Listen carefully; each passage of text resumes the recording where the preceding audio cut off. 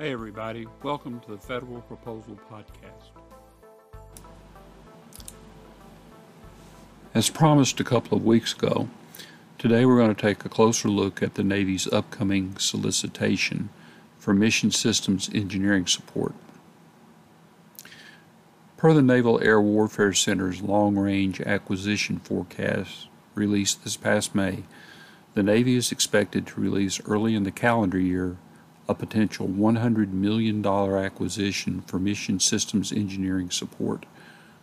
Work performed under the resulting IDIQ contract will provide command, control, communications, computers, combat systems, intelligence, surveillance, and reconnaissance. That's C5ISR systems engineering support, C5ISR integration support, and in-service technicians of various types of engineering activities and logistics support to mission systems programs, systems, and technological areas within the ship and air integrated warfare project portfolio.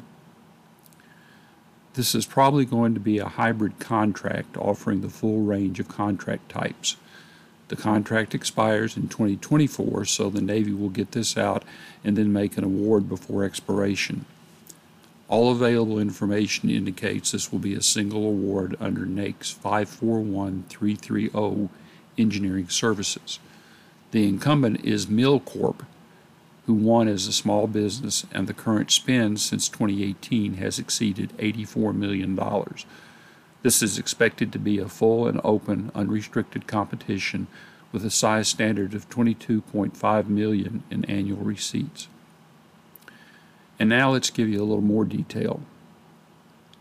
The current government information estimates a total of more than 493,000 hours of work across a wide variety of labor categories.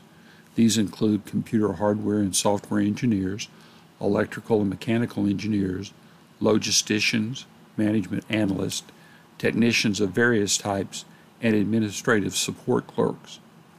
Also included are programmers, project management specialists, and hours for multiple senior managers. The majority of positions will require a secret clearance, but a few will also require top secret. There's no indication that any special access program access will be required. The emphasis in the program will be on defining the operational and life cycle requirements for new systems and capabilities to address deficiencies in existing systems or new mission requirements or opportunities for technology refresh afforded by new and emerging technologies.